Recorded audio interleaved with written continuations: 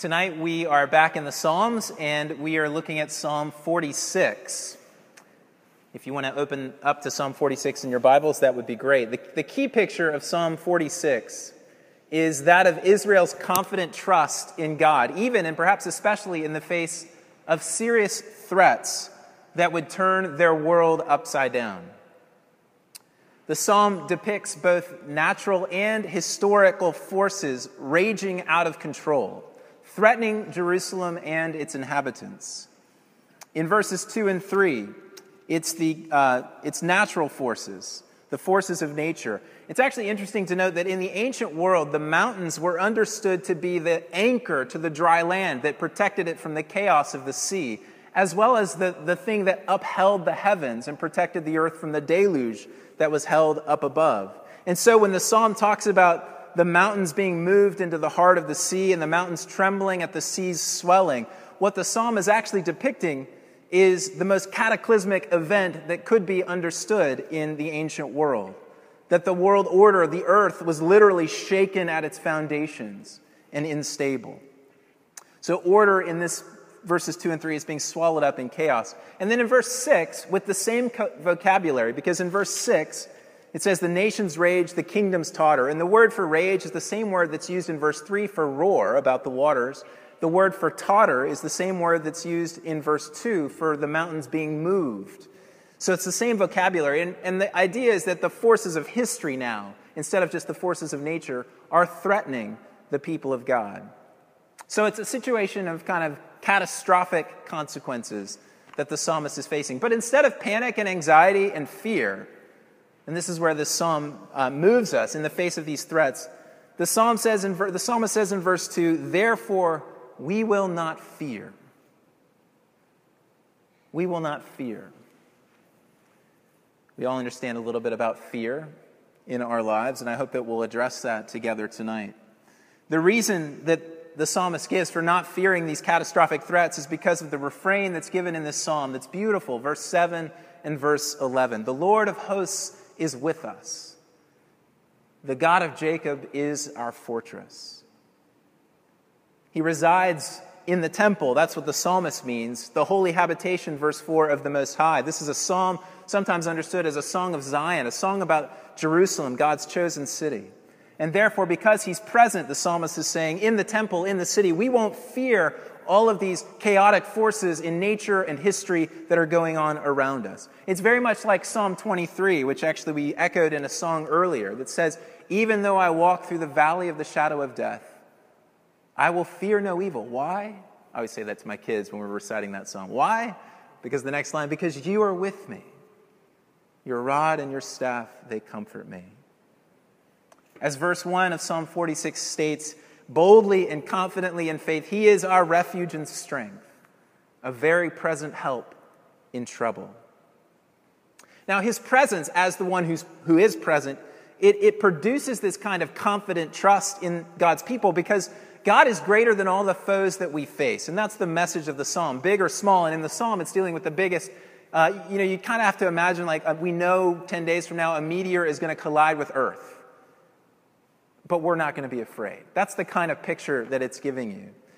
The title, the Lord of Hosts, in the refrain, the Lord of Hosts is with us, could also be translated the Lord of Armies. It evokes a militaristic image of God and his armies who will win the victory over every enemy. He's a conqueror. He's a king. We looked at that last week. The victorious, mighty, and powerful king. And it's his voice, verse 6, that causes the earth to melt. Or as we saw in Mark chapter 4 in our gospel reading, causes the chaotic sea to be still. So the psalmist declares, we will not fear because God is with us, God is on our side, God is our fortress. And as Paul writes in Romans 8, if God is with us, then who can be against us? That's the question that he raises rhetorically.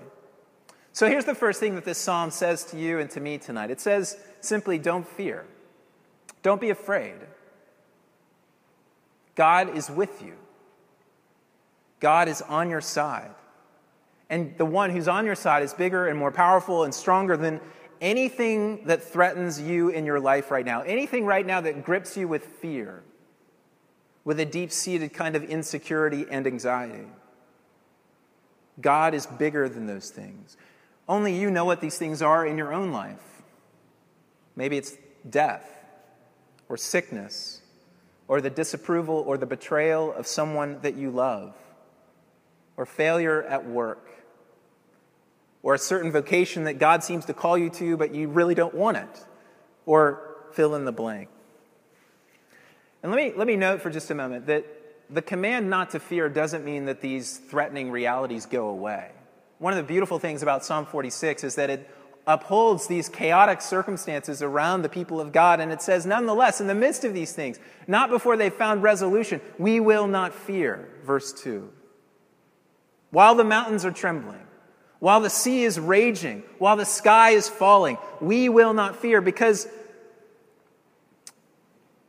before any of those things can touch us, even in the darkest places, God is with us, and He is our fortress. Back to Mark 4 for just a second. It's interesting that in the rage of the storm, they get a stern rebuke. I think sometimes we struggle with how stern Jesus can be, but He's pretty stern with the disciples in this story in Mark chapter 4. Because they're worried about the raging sea around them, and they're panicking, and they go knock on the stern's door where Jesus is apparently sleeping through the storm. And they say, "Don't you even care, Master, that we're perishing?" And the rebuke that Jesus gives to His disciples is, why are you so afraid? Why are you so filled with fear? Have you still no faith? Jesus is saying, don't you see that God, the victorious God, is with you at every point? Don't you know that I'm here in the midst of the chaotic circumstances? That I know, that I see, that I understand the nuances and the fears and the peculiarities of every situation that you're going through? And don't you know that I'm the same God that doesn't allow a hair to fall from your head without permission, without knowing about it? Why are you so afraid? I think Jesus would ask a similar question to us. Why are you so afraid? Fear in our lives generally produces a kind of frenetic activity, a striving and a panicking that's intended to insulate ourselves from the source of our fear. And obviously, we don't really consciously think about this, oh yes, I'm afraid, and so I'm doing X, Y, and Z. But it's this kind of thing that can fuel certain activities and actions and thoughts in our lives. This kind of incessant lack of peace, if you will, that's rooted beneath a lot of our activity and what we do. And there's not really any peace, obviously, when that fear is gripping us and constantly besetting us.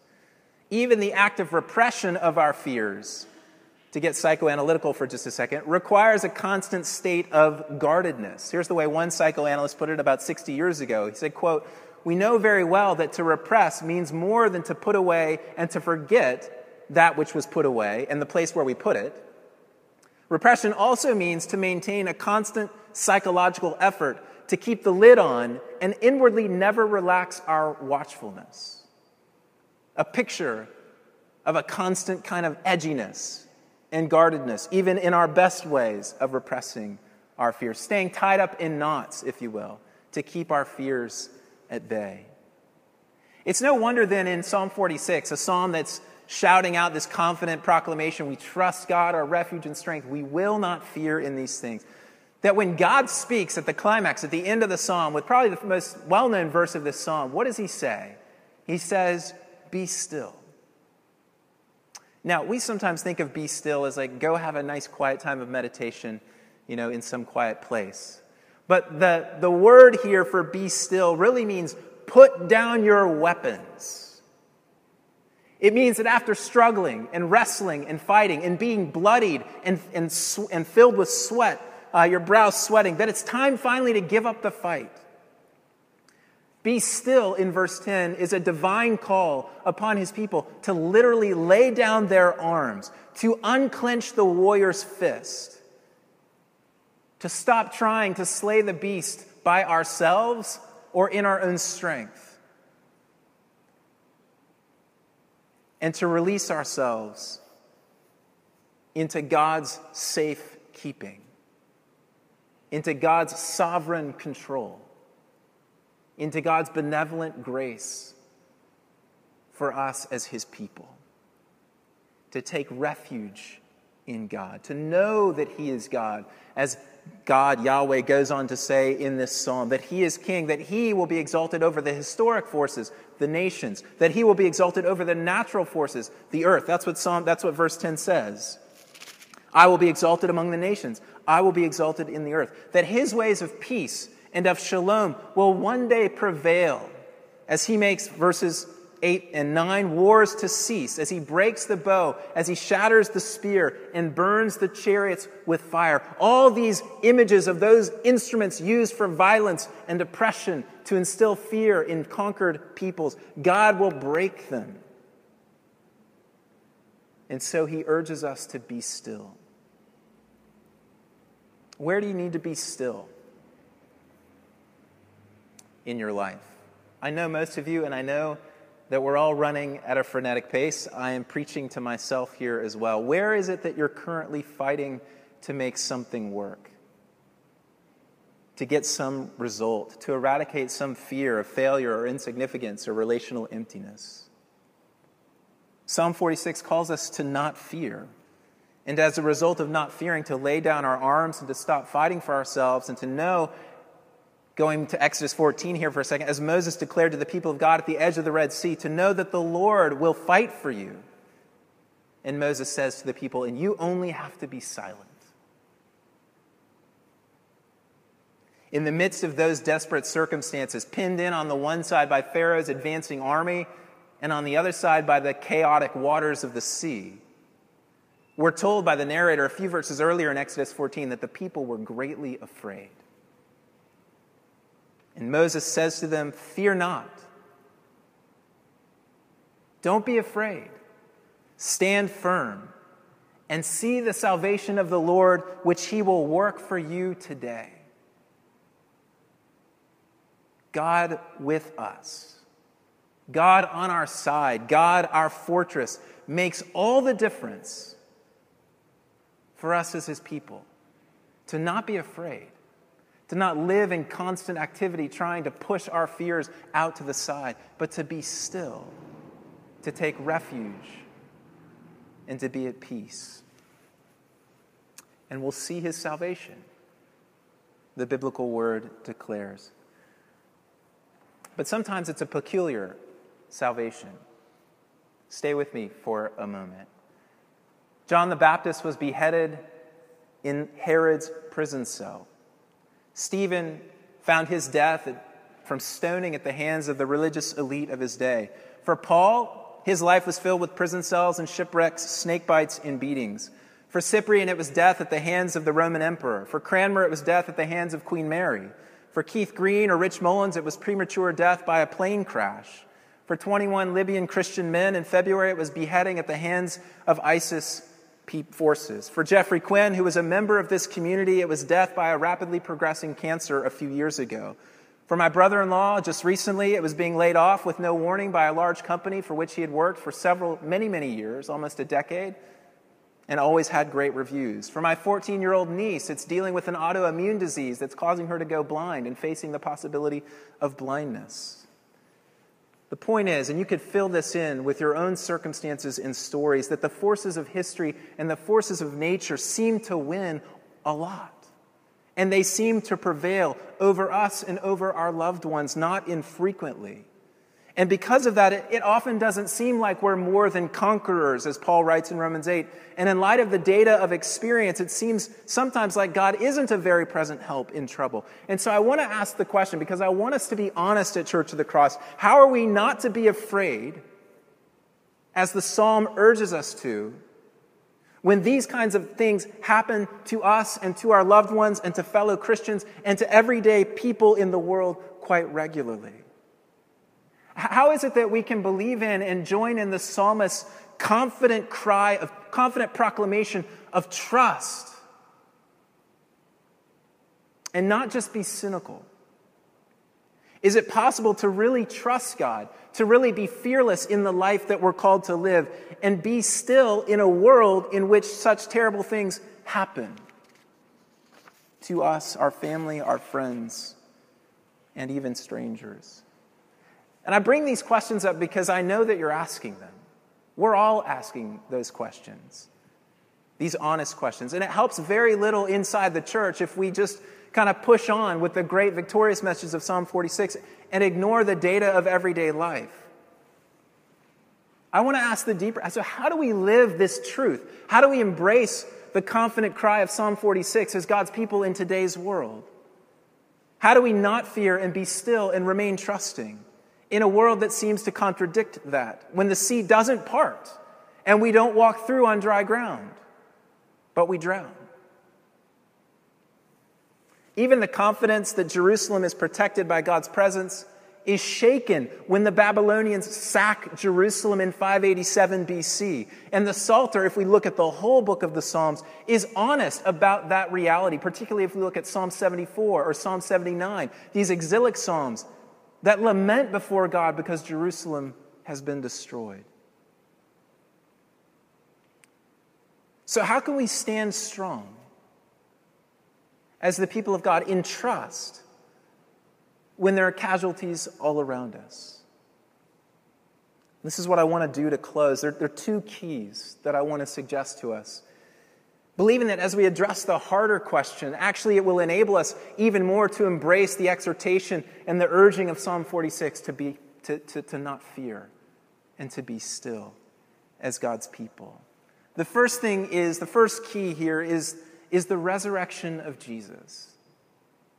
And I mean this. This isn't just kind of something we're talking. This is at the heart of our profession of faith.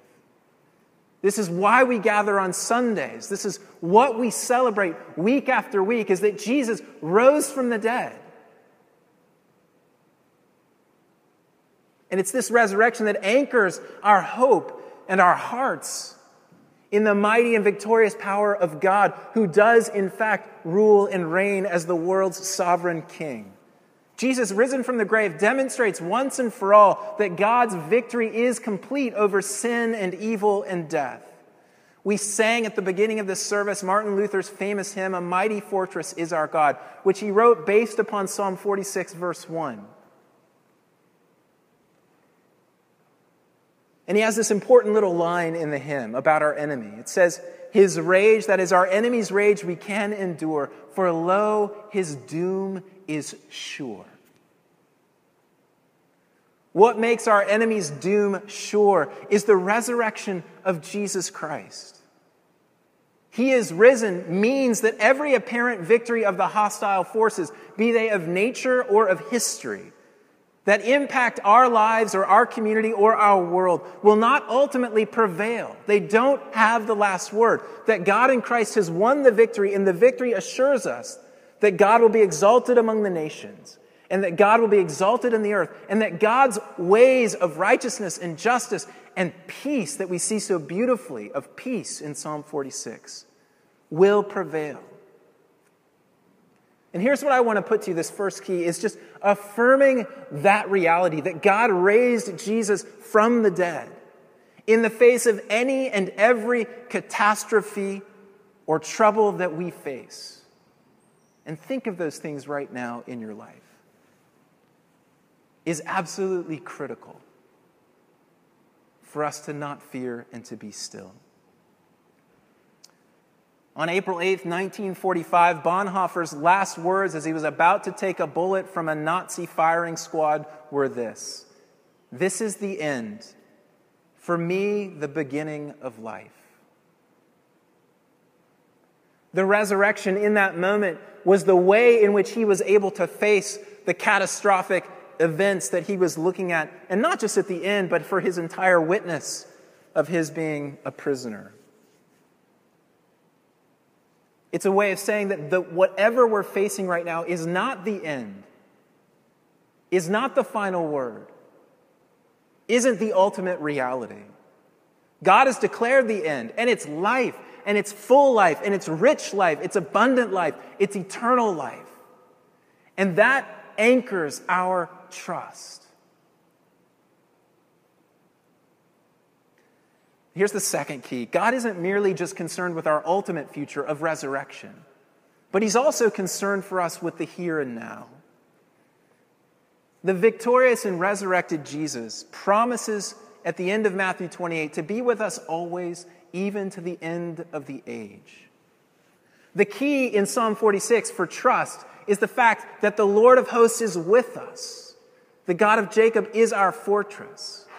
He's with us in Psalm 46, again, in the temple. So whereas in the psalm, it's his presence which was contained in the temple, in the physical temple, God's presence now, by his Holy Spirit, resides in us, his people.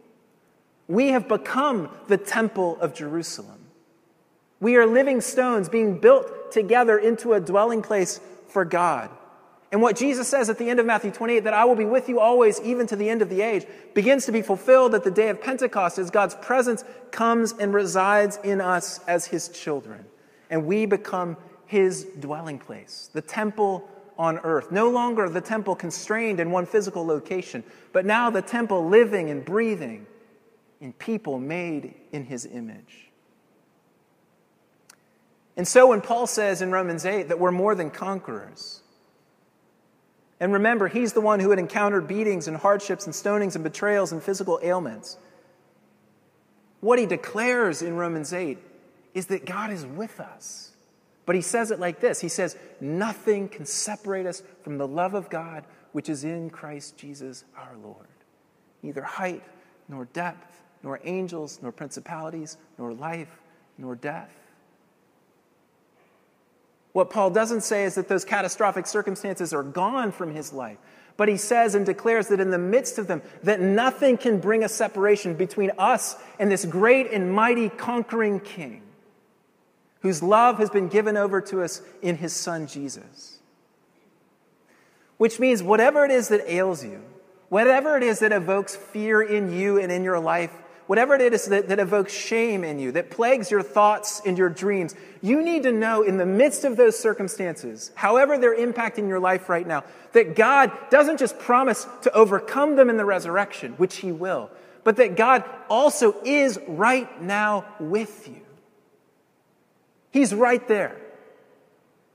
You can't escape, as the psalmist prophetically in many ways says in Psalm 139, his Spirit. You can't go to the darkness. You can't go to the heights or the depths. You can't go anywhere without being in his presence. He's there with you. He dwells with you. And he doesn't leave you alone to face these things. Whatever it is that you feel, we declare this together as a people, that this God is with us in any and every circumstance, that his grace is sufficient for us, and that his power is made perfect in our weakness. So his victory is assured in the resurrection. His presence is with us by the Holy Spirit.